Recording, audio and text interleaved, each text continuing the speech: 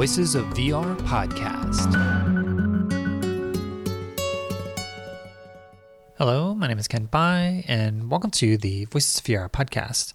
It's a podcast that looks at the structures and forms of immersive storytelling and the future of spatial computing. You can support the podcast at patreon.com/voicesofvr.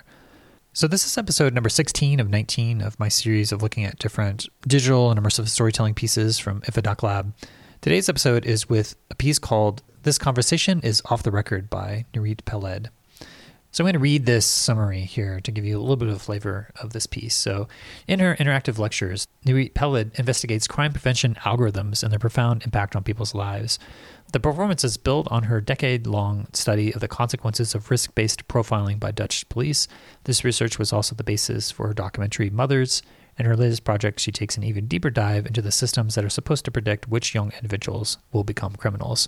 So this is sort of like a dystopic thought crime profiling system, risk-based profiling by Dutch police that selected like 125 kids based upon looking at a repository of indicators and information that led to people who eventually committed crime. So taking a machine learning algorithm approach of just like trying to figure out the features of future criminals and then applying that and labeling like 125 youth who were like identified by this crime prevention algorithm, which is, for me, think of like Minority Report, like thought police doing things before things actually happen. So there's a lot of taboos and implications of the people who are getting tagged within the context of this program. And there's not a lot of transparency for how people even got identified.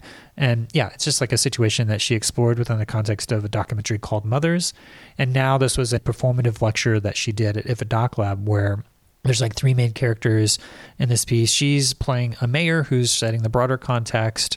And as she's speaking, then you see the transcript in real time of what she's saying. And there's certain words that are being either highlighted or blacked out. So those words are connected to this visible algorithm that is trying to come up with these different features to identify people. So it's kind of using this real-time AI to emphasize different aspects of the language that is being used in this algorithmic reality that she's exploring. So the piece is called This Conversation is Off the Record because as a journalist, she was talking to all these different police officers and they would never be able to actually talk about what's actually happening on the record. They would always tell her off the record, but she would never be able to actually report on that because everything has to be on the record. And so she was getting frustrated with this inability to cover what was actually happening. And so she's looking at these alternative forms of theater and immersive performances that are kind of fictionalized in a way, but still trying to get at the truth of what is happening. So she created this composite conversation based upon all these off-the-record conversations that's being delivered by this actress who is representing this police officer that she's talking to of the Dutch police. And then after you hear all the rationales for why we need to have this algorithmic-driven crime prevention process that's flagging all these people who haven't really done anything wrong but is potentially like violating different aspects of their human rights, we have a human rights lawyer who stands up and then rebuts all these different arguments. And so you have this performative lecture dimension and using all these integrations of AI to reflect this algorithmic reality that Nurit's trying to deconstruct and criticize. So that's what we're covering on today's episode of the Voices of VR podcast. So this interview with Nurit happened on Monday, November 13th, 2023 at IFA.lab in Amsterdam, Netherlands. So with that, let's go ahead and dive right in. I'm Nurit and I'm a documentary maker.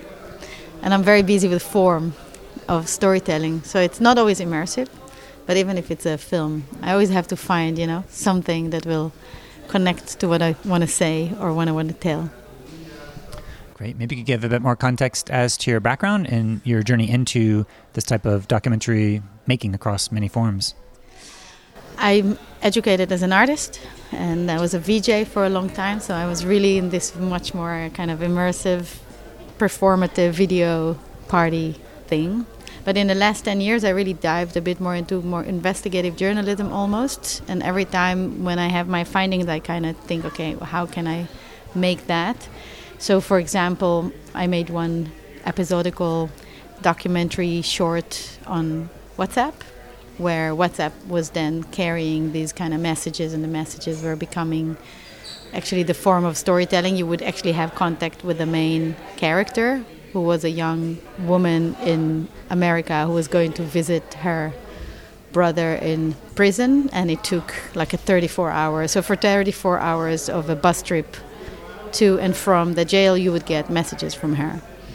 So these are the kind of ideas or last year I made the film about another crime prevention program, which was in essence 4 interviews with mothers whose sons were on these lists. And also there I had this problem of hiding them because they didn't want to be visible. And I used actresses who were lip syncing. So I was playing with the idea of deepfake because I thought, how wonderful. I don't have to pixelate them. I don't have to put them in the dark or shoot some empty rooms. I can deepfake. Amazing. But then deepfake was way too expensive for what I wanted to do. So I actually found a performative solution. So I always feel that I'm actually very early ready with the story. And then the last bit of the work is to kind of find a form. And with this one, it was the same. Something was left from the research of mothers, which was this little story that didn't get in, which was about an algorithm that they used once and then they realized it's not good and they stopped using it, at least in Amsterdam. So the Dutch police used it for longer. And I found it almost like a little, not a fairy tale, how do you call it, a parable? A story that I thought it had in it exactly the problem of not transparency in algorithms, because there were 125 kids who were selected by it. And then Amsterdam kind of says, okay, we're not going to use it anymore, but the 125 kids are not informed. And with that kind of thought, I thought, how can you show this algorithmic reality rather than the human experience, because I don't know who these kids are. And then off the record, actually, the wish to make off the record was born. Yeah, so the piece is called This Conversation is Off the Record. And so in this piece, you're exploring this Minority Report thought crime type of thing, where this crime prevention, where it's trying to figure out all these quantifying things to flag people, to basically surveil them and put them into a program where they are, what you argue in the piece, there's certain aspects of their human rights that are being violated. But this is a story that's trying to cover this dimension of what you call this algorithmic reality of how the algorithms are influencing our lives. And so with this new algorithmic reality, you have to find new ways to tell these stories in a way that lands. And so maybe you could talk about where you began with the story, and maybe if you want to go back into the previous project of Mothers was maybe an introduction. Take me back to the beginning of where this all began. So in Mothers, indeed, I kind of focused on the human experience. It's really a very touching, heartbreaking recount of 4 mothers, how they experienced the system. I'm not showing the system. And showing systems anyway is always very hard as a filmmaker. It's not a very visual thing and it's very boring. Sometimes I do journalistic work where you have just talking heads, but that's still not the system, right? It's the people who work with it. But what kind of stayed with me after Mothers is that what made meeting them strong for me is that I read their data, or this kind of data, for 5 years before seeing anyone. And I thought that for me, meeting them was so heartbreaking because I knew how they look in data. And when I met them, I thought, oh my God, you're not like, I had all these preconceptions and biases about who they might be.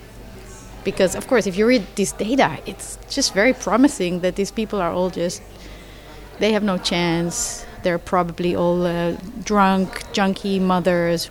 That's what I imagined. I don't know why. I'm not sure exactly what it said, but that's the impression you get, is that these people have no chance and the government will come in and help them.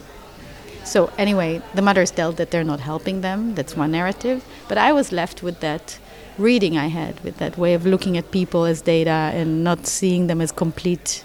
You don't feel them, you don't see them, you don't forgive them, you don't appreciate them in any way. And actually in the beginning there were all these conversations I had also with police officers, which remained off the record. And I was very frustrated about this because I felt that everybody's telling me what's going on, but nobody wants to go on the record. And then I got frustrated with this journalistic code where you need someone to go on the record. So it's not important what you know, even if you really know it. You have to get someone. And then I thought, okay, how about I go to something more speculative, which is actually how the algorithm also works, right? The algorithm is also speculating. They don't know, they're speculating. And in the beginning, I actually thought of VR, because I thought, what if indeed, in the same way I did now, I ask an actress to read the transcript. I had everything transcript, and so I thought, if she reads a transcript and the human rights lawyer is there and all the people who helped me shape an opinion, if I put them in this kind of virtual world. What bothered me about the VR is that I really felt that this experience should be bared in a community, that it should not be an individual. I also felt that Mothers, even though it's a film, that it's very individual, and I really wanted to experience something together. And I felt that it had to be multidisciplinary, that I need every discipline I can pull in. And then I put together a little team. So I asked a theater maker. I asked a 3D designer, which I really liked, because I also wanted to steer away from this. I'm a designer, and we're always like designing the virtual world as these like dots and lines, and I thought, no, can we like go into speculation? How does this world look? And I gave her the assignment, for example, to design the avatars. I said, we don't know the kids, but we know there's 125 data sets. So from there it became a real experimental way of working, where everybody is kind of trying to negotiate their own medium and their own way of working. And I was mainly guarding the story, actually, kind of trying to grapple with what's journalism, what has to be. No, she never said that, so we have to stay with that. And slowly it found its shape, but it was really almost like a knitting of elements, trying to visualize this sort, what I call the algorithmic reality, and that world that I feel I have almost visited, if you want. Yeah, so the piece is broken up to, what I remember at least, into like 3 distinct parts where you're setting a broader context and introducing this, and then you go into an actress who is playing the role of a cop, where you have a transcript where she's essentially making an argument for why we need this type of crime prevention. And then you had a human rights lawyer, someone who is an actual human rights lawyer, give his response to this. And so it felt like a performative debate, but with something that's very constructed in terms of the argument. But I guess the piece is called This Conversation is Off the Record, and you said that you were having all these conversations with these cops where they were telling you what they were doing and why. And so how do you make that leap between taking those actual off-the-record conversations to then create this composite transcript that is trying to get to the essence of all those same arguments, that is, I guess, in the same way, in the spirit of what they're saying, without violating that code of being off the record? Well, I really realized that I have to allow myself to go into fiction. Even Jelle, he's now, involved in a case that he didn't want to talk about, so we had to find out. It's funny that everybody has something to lose from like exposing the whole thing.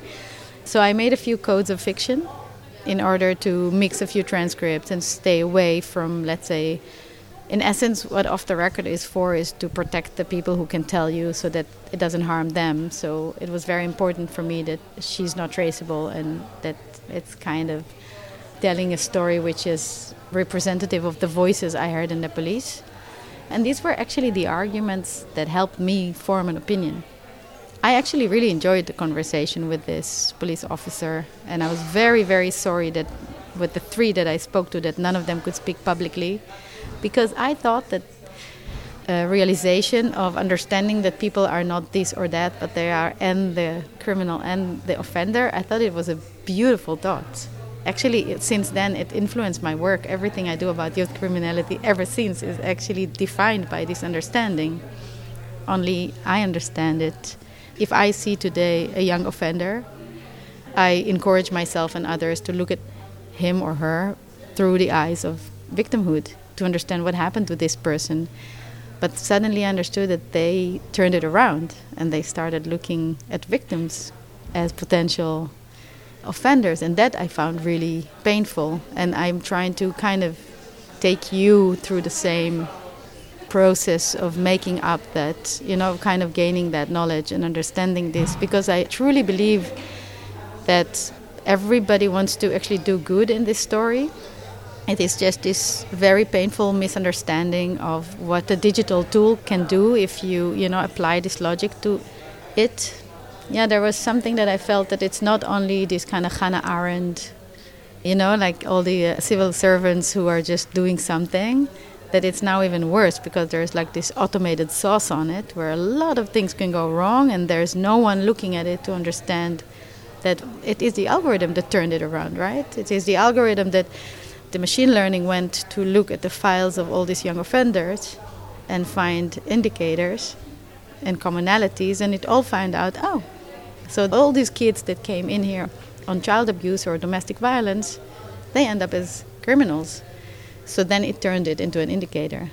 And that is something that I thought was important to kind of experience in the order I experienced it.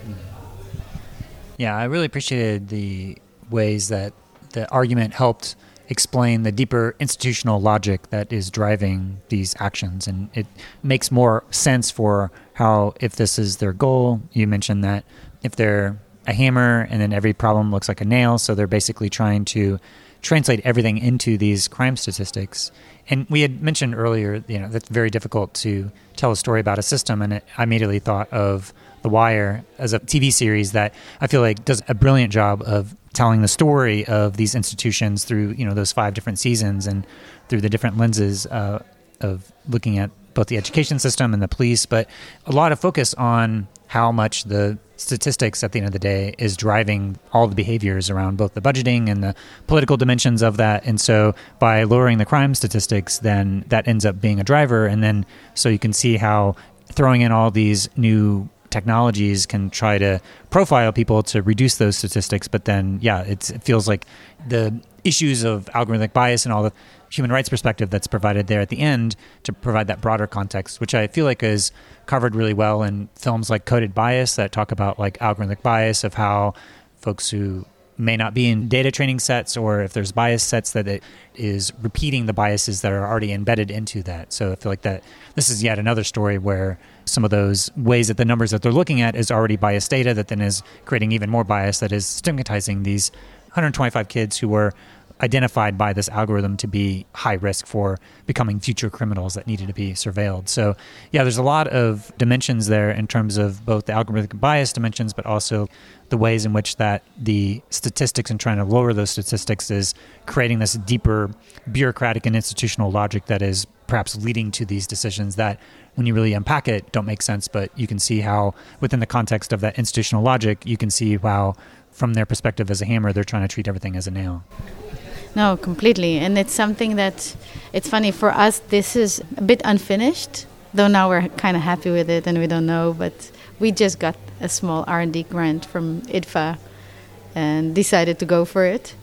We still had the feeling that there's one more layer of interactivity that we want to add that we were planning, but it was not possible now. So, for example, there were boys who were doing the motion capture for the avatars that I really liked, that if you really see, if you have more time to see their motion as more of a choreography, you really can feel those kids underneath, right? You really can feel kind of like this sort of hanging out or, I don't know, walking on the street. So these are things that I would really like to bring in still in order to not only bring these arguments in, but bring this feeling that you see these different layers of reality. It's almost augmented, right? It's almost something that you should eventually immerse yourself in it to realize that we are all in this thing. I even had this talk with a lawyer who kind of told me, but why are we talking about the 125? I want to talk about all the kids whose data sets have been used, because just using the data sets is period not okay. I just also on the way heard Naomi Klein talking about the double ganger. And I thought that's exactly that feeling that I want to have. And what do I need to do to kind of immerse the viewer even, one step more into this understanding that my data set is somewhere there. And I almost need to, know how to deal with it or view it or have some contact in order to have some editorial power. Yeah, it's funny that you mentioned The Wire, though, because I really told everyone to watch it. What inspires me about The Wire is that also there's not like one demon. That's what I got from that policewoman who really inspired me, that she totally understands that people are not one thing or the other. And that I suddenly understood that for the algorithm it's very hard to bring this fluidity because it's a digital system. So for example, the score people get out of this algorithm is between 0 to 6. And what I've seen even with police officers, or with civil servants is that they don't know how this number came about. And of course they're going to try to check it themselves, but it's kind of overwhelming, right? If you get a name of a kid and a number, and probably this family has some problems. So you already think, oh. So it's very dystopian in this way, and it's exactly the opposite of The Wire, which let you look into the food chain of crime to create understanding of what's everybody's role. Yeah, David Simon has done an interview, my wife pointed me to how he talks about the structure of being like a Greek tragedy where rather than the gods and the fates, it's the bureaucratic institutions where people are subject to the fates of whatever the limits of what they can do with their agency. And so there's a lot of people really having their hands tied because of the larger bureaucratic incompetences of the different institutions, both political and the police and also the broader educational system and the whole ecosystem. But yeah, it feels like in this piece that you're exploring a channel of information because you're having people stand up and almost give lectures and they're explaining these different arguments. And you do have a bit of a spatial context where it's on a stage, you're off to the left-hand side at a table, speaking into a microphone, kind of reading the different script that's coming by. But then the two people who are the protagonists, the two other protagonists, or the composite police character and the human rights lawyer are off to the side, and they get up and they give their speech. And so there's three screens in the background. You have these scenes of these motion captured boys running around these virtual spaces, and then you have, during the second part, like the transcript of the composite character. It was in a different language that was being translated in real time. So kind of a way of reminding the actor who's playing that to go through each of these different beats. And then the human rights lawyer just extemporaneously gets up and responds to that.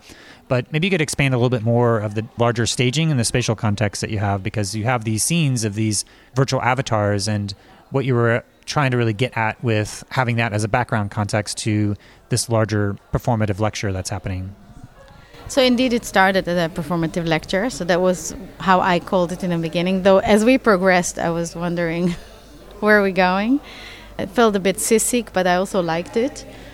I had the feeling that we have to kind of be able to have some play with the empathy. Like there had to be this emotional response, else it remains in your brain, you know, like we write so much investigative pieces and then you read it and then just very technical. And as I said, it's very hard to weave together what I've seen with these mothers and what I've seen in the corridors and in the computers. And that was this attempt to see if I can pour a little bit more emotion into that. And then if I would continue it today, I would probably continue with those projected stories of kids that I have, because it is only when you see them next to each other that you really get that feeling, I think. I think when you see, even as a filmmaker, I always feel like people are so into the human condition, and it's always every commissioning editor wants to see a mother that failed, that is suffering, and I think, okay, but then we don't see the system really, right?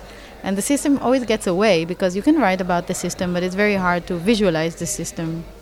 So the context for me was, okay, we need information, we need context, we need to understand the different officials. I didn't even give them name. For me, there was a lawyer, a policewoman, a mayor. I think The Wire works in the same logic. But indeed, I all the time wondered if there would be a moment that you could look at these avatars and have this underbelly feeling that this is really someone.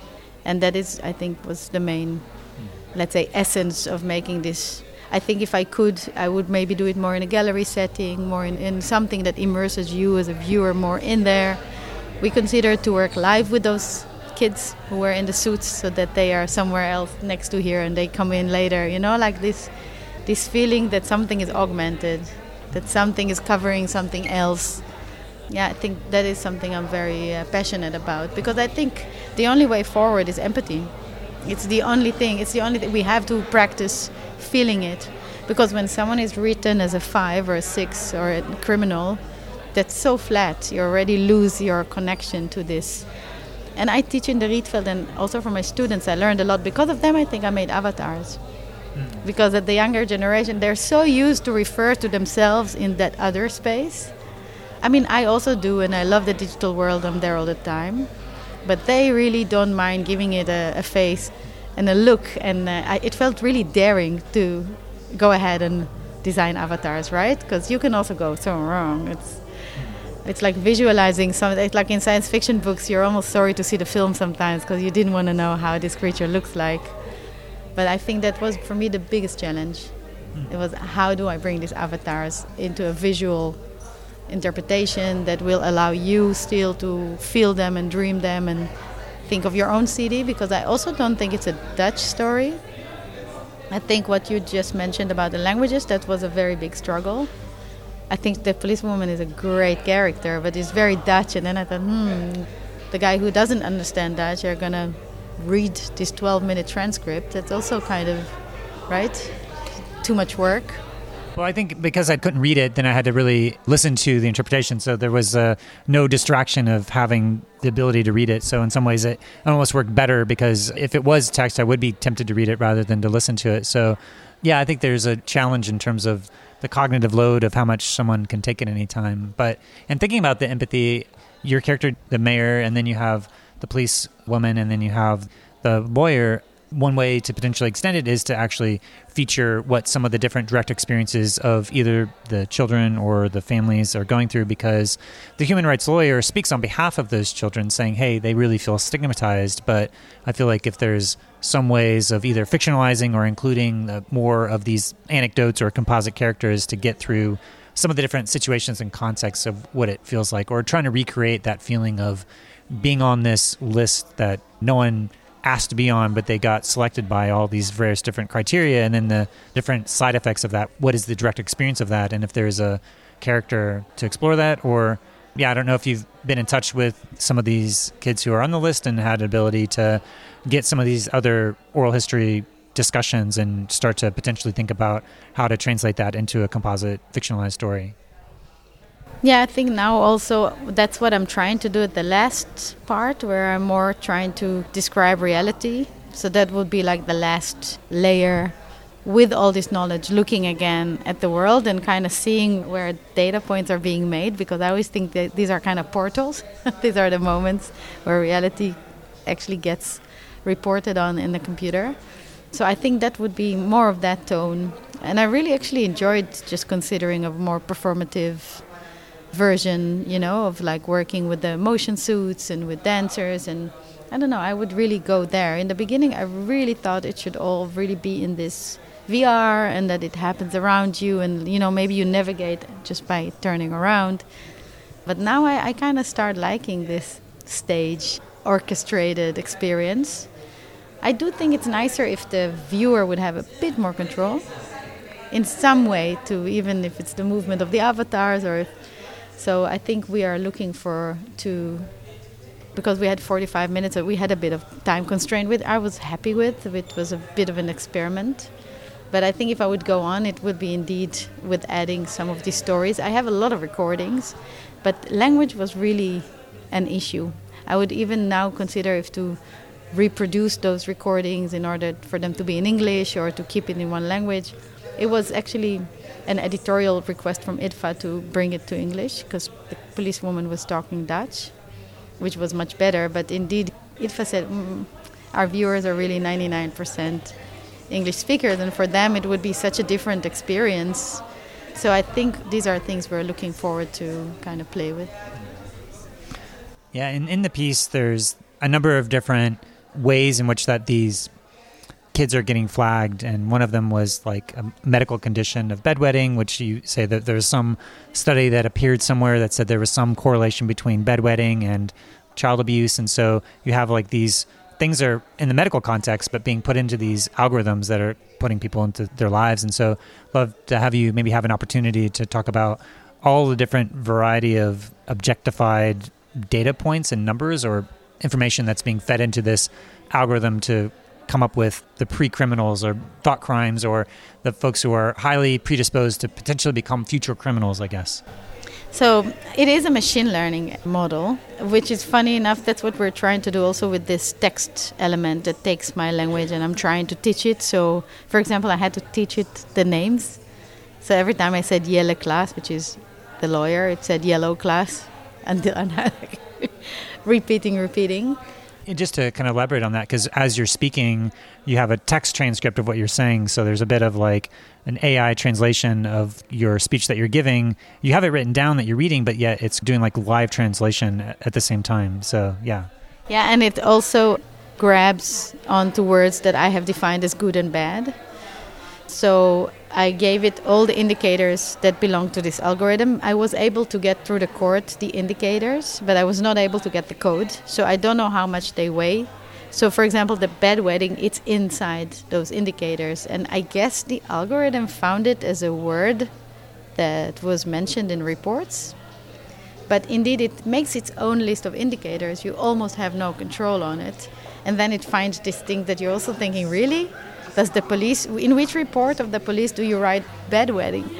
So it's kind of interesting to see what it comes up with, and I'm trying to do the same while I'm talking. And of course, in a more artistic way, I told it to ignore words which I think are not being... So in the 2,500 documents we read from the court, if you do search for empathy or love, it's just not there. Those words are just not there. And it's 2,500 pages talking about kids between 12 and 18, which I thought, well, I mean, forgiveness must be in there, right? It's the age of forgiveness. I don't know if you have children, but mine have just arrived at the same age, and I think, oh my God. I mean, go figure out what they're thinking right now. It's very difficult. So I think the language model is just looking for words which are anyway in the report.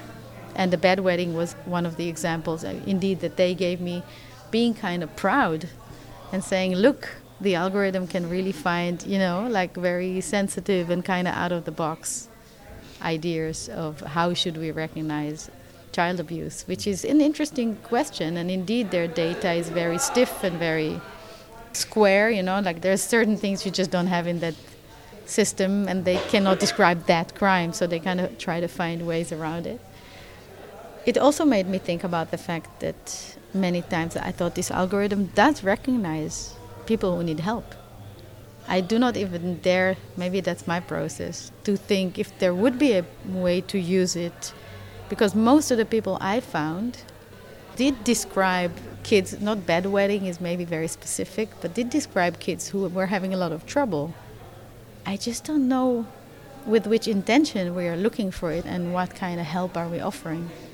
Yeah, it sounds like a little bit of the nightmare scenario of machine learning where you just throw a bunch of data at it and there's little to no algorithmic transparency as to how any of these decisions are being made. It's a big giant black box, and there may have no explainability dimensions of being able to have it explain why it's making these decisions, which I think is one of the core tenets of like ethical AI, is to have some sort of explainability factor as to why things are happening. But it sounds like at least that there's weighted of positive and negative affinity words that as you're speaking your script that you're going through, there's words that are highlighted, and there was a font color that made it difficult for some of the words. Once it appeared, then it was difficult to read. I don't know if it was yellow on the screen. It was hard to kind of see. The idea was that they're erased. The idea is when I say love, it doesn't stick, and it turns to white on white. So it was actually on purpose that we were trying to create this very hard sensation that says, okay, some things do not get registered. And I think if you would look at my life and you would only take the negative events, and I can tell you there are quite a few, you would think something very bad because you don't see the good events, right? You don't see that in-betweens I had, I succeeded in this or I did that. So it's a bit like, I always think of Ken Loach films. I think they have quite bad endings. Like there's this harsh reality check, but that you have the feeling that all these people, these working class people, have tried and they loved and they laughed and they had a whole life, and then maybe there was also a bad ending. But I feel that the algorithm does not allow for that curve, that in the statistic it just looks like this down spiraling thing, and that's what we try to do with this elimination of the words, with suggesting that the algorithm does not register that, and that you don't know how full-fledged is your data. And if you think of The Wire, I would love to make a scene about how policemen are writing this data on their phone in between other calls. I've seen this. I've been with them in cars. I've observed a lot. And that's really The Wire. That's like coming out of a house where everything goes wrong and trying to, type in a little report, and you get phone call from your wife who shouts at you in the same moment, and then you just save the report and never look at it again, that's never going away. So that report nobody can ever change. That's something also from digital culture, that it's no longer paper. It's no longer paper in a little office, in a little town where you grew up. It's a database that's getting more and more connected. I'm now researching international data, so Interpol. There's so many lists which are being exchanged of someone like you who maybe once did something, I don't know, who's now in some kind of terrorist database, and then every time you cross an airport, someone's going to stop you, and you'll ask yourself forever, why is this happening to me? So there's this footprint that I find super hyper interesting. Great. And so I guess what's next for this conversation is off the record then? Yeah, we are all, it's funny, 4 days ago we said to everyone, listen, this is just a moment in time, work in progress. And now it's been so well received, and so many people saw in it so many things we did not yet even see in it, that we are kind of overwhelmed, but we want to continue working on it. I think also the collaborative effort has been really good. We had, after every session, we had some talks with audiences, and we got a lot of amazing feedback. So yeah, I think we should do it more, but we want to make it a bit more international in the sense that it is a story about here, but indeed it should be more about this kind of algorithmic reality, your doppelganger, kind of more something that you will really consider this augmented reality we're talking about as something that is there. I'm not even busy with the morality of this story. I just think we have to think about it in order to be super aware of it and find ways to deal with it. Have there been any police officers who've had a chance to see it yet? Not yet. With Mothers, my film last year, there's been enormous amount of noise and media around it. Actually, the mayor of Amsterdam wrote a letter, 9-page letter, a week later, defending the system completely, not wanting. I was like, call us. We want to. Maybe you learned something. So I was extremely disappointed. So this one, because it was a tryout, it's been a bit more quiet. But yeah, once we make the next step, I think it will be a very interesting thing to sit with them and see how they react to it. So far, people have been quite defensive on the system side when it comes to algorithms. I don't think it's because of what we're saying. I think there have been a few scandals. I don't know if you're following in the Netherlands. It's just really bad PR. The reason Amsterdam stopped using this algorithm is not because they think it's not good. It's because they realize that it's becoming a PR nightmare, and that parents starting to get really mad, and that mothers are saying, why is my son on the list? And that was the last email that they say. They say, we can't explain this. And we're not mentioning the algorithm. We think we're getting the kids we want to reach, but we don't know how to explain this. So I think that the conversation now around algorithms, also in the UK with the gang matrix, with the Prevent, all these governmental methods where they're trying to kind of work on data, it's just becoming a nightmare. Well, I know that within the context of the European Union, there's the AI Act that is trying to at least come up with different tiers of harm that can be done, and then actually outlawing certain applications of AI, including facial recognition in the context of law enforcement with police. And so because of the harm that comes when it goes wrong, you could go to jail or it can ruin your life, then there's certain applications that have just been banned because of how severe of the harm that can result in that. So I feel like at least there's been discussions there, but in terms of actually passing that and then implementing it, I feel like there's maybe still some time to kind of ripple out. And again, maybe change the level at which things are categorized, because they can have a classification system to say this is high risk, so it's banned, and then medium and normal risk that has other reporting obligations. But yeah, given the context of law enforcement, that seems to be an area where the use of some of these different AI tools is most fraught. And so I'm a little bit surprised that it's still deployed and not been yanked back or reverted yet, because it does seem like it's extremely problematic, especially when people don't understand the limitations of what the algorithm can and cannot do. No, I think those European laws are very welcome, but I see governments experimenting. Now there's another investigation we're doing about fraud detection in the welfare system, in the benefits. So I have the feeling that it's especially the lower income, social income communities that are being targeted with all this. I always thought, are there any other algorithms? Are you going to find out where is the next financial criminal going to grow up? Or, like, what are we looking for? So I think the AI Act should take care of indeed how this thing grows, but I'm also looking at what are we looking at and who are we looking for and who are we targeting all the time. So that's, in that sense, I see that more as the story I'm looking for. And I think it's very important that we tinker with it and play with it in order to create these immersive simulations, because at the end of the day, I think a lot of police officers would be very sensitive to this. Because what I saw in their eyes is that they really don't know what this system is doing. And sometimes they're not very happy about it also, like that their traditional way of working and the budget cuts, and there's not enough people to talk to people, and then suddenly you're sitting on a computer all day. I heard that sentiment a lot, let's say from the older police officers who feel like suddenly they have to play, and they're not tech savvy like us, maybe. Like, I actually love playing with the algorithm. I actually love talking to the machine and trying to see what I can teach it. So I think that the tinkering that we do with love for technology can maybe help thinking about it, not very much from a moralistic point of view, but more from a kind of an imagined, speculative point of view of, let's think for a second, what is this thing going to do?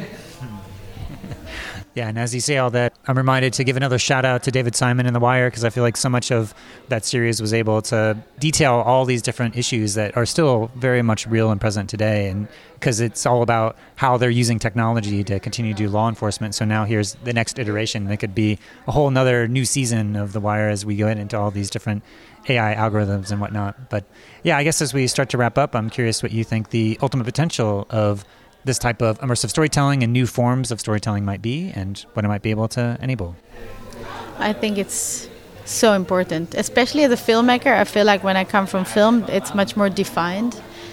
Like after I made Mothers last year, funded by Dutch television, very mainstream, it was very important for me to leave for a second, this very well-defined way of making and go into a bit of a laboratorium, because I feel that especially if we want to look at systems, and kind of where I really would like to look at is what technology does to society and where do they interact. I think it's very important to have a speculative and immersive way that allows also for a bit more playful, a bit more trial and error, a bit more risky storytelling. Sometimes I'm worried that it does not reach enough people maybe, or that it's more difficult. When I make a film, 1 million people see it on television. But now I'm here for a few days and I have a great appreciation, because the quality of the contact I had with people is very high. Awesome. And is there anything else that's left unsaid that you'd like to say to the broader immersive community? I think I would love to see how our love for technology can actually inform the broader context in which it develops. So a big fist up and applause. I really enjoyed it. Also this time in being immersed in ITFA Doc Lab. Yeah, it brings a lot of hope to me, because I'm quite a pessimist sometimes. Awesome. Well, lots of really fascinating forms and structures of this kind of performative lecture, combined with like the real-time transcript that's, censoring and editing stuff out. And yeah, just a really interesting way of addressing this, especially with a constructed composite transcript of all these other conversations that have been off the record, to try to get at the heart of why this is happening, and then have an opportunity to have this dialectical opposition that's countering all of those points. That it makes sense when you hear it argued, and then, obviously as I was listening to it, I had all these objections, and then to hear those objections articulated in such a eloquent way from a human rights perspective, I thought was a really effective way of getting to the broadest context of this as a piece. And I definitely look forward to seeing where you take it in the future, because I think there's other ways to dig in and sort of unpack it more and add these other elements of immersive storytelling or other forms that are still emerging that may not even exist right now. So anyway, thanks for taking the time to talk a little bit more about your project and your process of this conversation off the record. So thank you. Thank you. So that was Nirit Peled as a performative lecture piece at ITFA Doc Lab called This Conversation is Off the Record. So I have a number of different takeaways about this interview. Is that, first of all, I think it's definitely a topic that's worth exploring here, of this type of algorithmically driven Minority Report, thought police, and crime prevention. I mean, it's really wild that this has gotten to this point that people are actually doing this in some of these countries. But yeah, this risk-based profiling by Dutch police that she's featured within a documentary of mothers. And also as a journalist, like I said at the top, she's really trying to find the ways that some of these other forms of telling stories through this type of immersive theatrical with overlaid on top of that these kind of interactive AI components that are trying to unpack the deeper story of what might be happening. So in this piece, some of the more interactive AI components is that she's speaking out, and as she's speaking, there's certain words that are being flagged by the transcript and being occluded or hidden. You see them either not be transcribed or maybe appear and go away, and there's other words that are highlighted.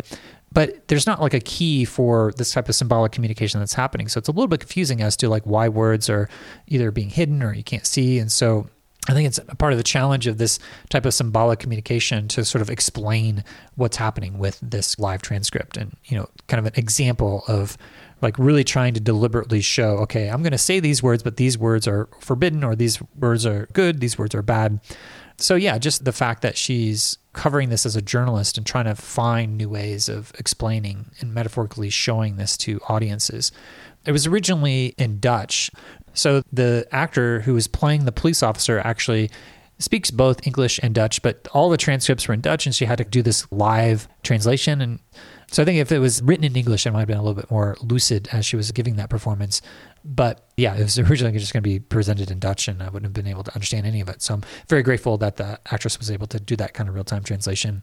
But yeah, just to kind of lay out all the arguments to understand the logic, the different assumptions that, you know, you make each one of the steps of the way, but you kind of hear the argument that she's able to dig into and understand through all these different off-the-record conversations presented through this composite character that is in this imaginal performative lecture and debate with someone who's an actual human rights lawyer who gets up and deconstructs all the reasons and all the problems for why we need to reconsider this and all the ethical and moral implications and the human rights violations of this whole venture that's happening there. So yeah, I guess the other dimension is that as you are looking in the background, you know, from the Vivid Unknown that I talked with John Fitzgerald, there was a 3-screen installation space in the background, and they're projecting onto the like these avatar representation of these kids. So I would love to see a little bit more of the stories of those kids somehow being directly integrated into something else rather than sort of more of an intellectual debate that's happening. And maybe that was in her prior work with the documentary of mothers. Maybe there's another form that's really well suited for that. But trying to get to the journalistic components, I think this piece is trying to get to the essence of what is happening and describing everything and using different layers of augmentation or virtual reality. So in this case, there's like these avatars and they're moving around. But it was kind of a loose connection for how those avatars in the background were directly related to any of the individuals. It was kind of like these composite characters that were symbolically representing the children that you're talking about. But for me, there was a little bit too many steps of abstraction away from either very specific stories or how those two were kind of related to each other. So yeah, I think this is a very early prototype, and there's a lot of iterations that are going to happen to flesh out some of these things. And the story is really compelling and strong, but how are all the other interactive and immersive and AI components augmenting and helping to amplify different dimensions of the story in this type of live performative lecture format? So that's all I have for today. And I just wanted to thank you for listening to the Voices of VR podcast. And if you enjoy the podcast, then please do spread the word, tell your friends, and consider becoming a member of the Patreon. This is a listener-supported podcast, and so I do rely upon donations from people like yourself in order to continue to bring in this coverage. So you can become a member and donate today at patreon.com/voicesofvr. Thanks for listening.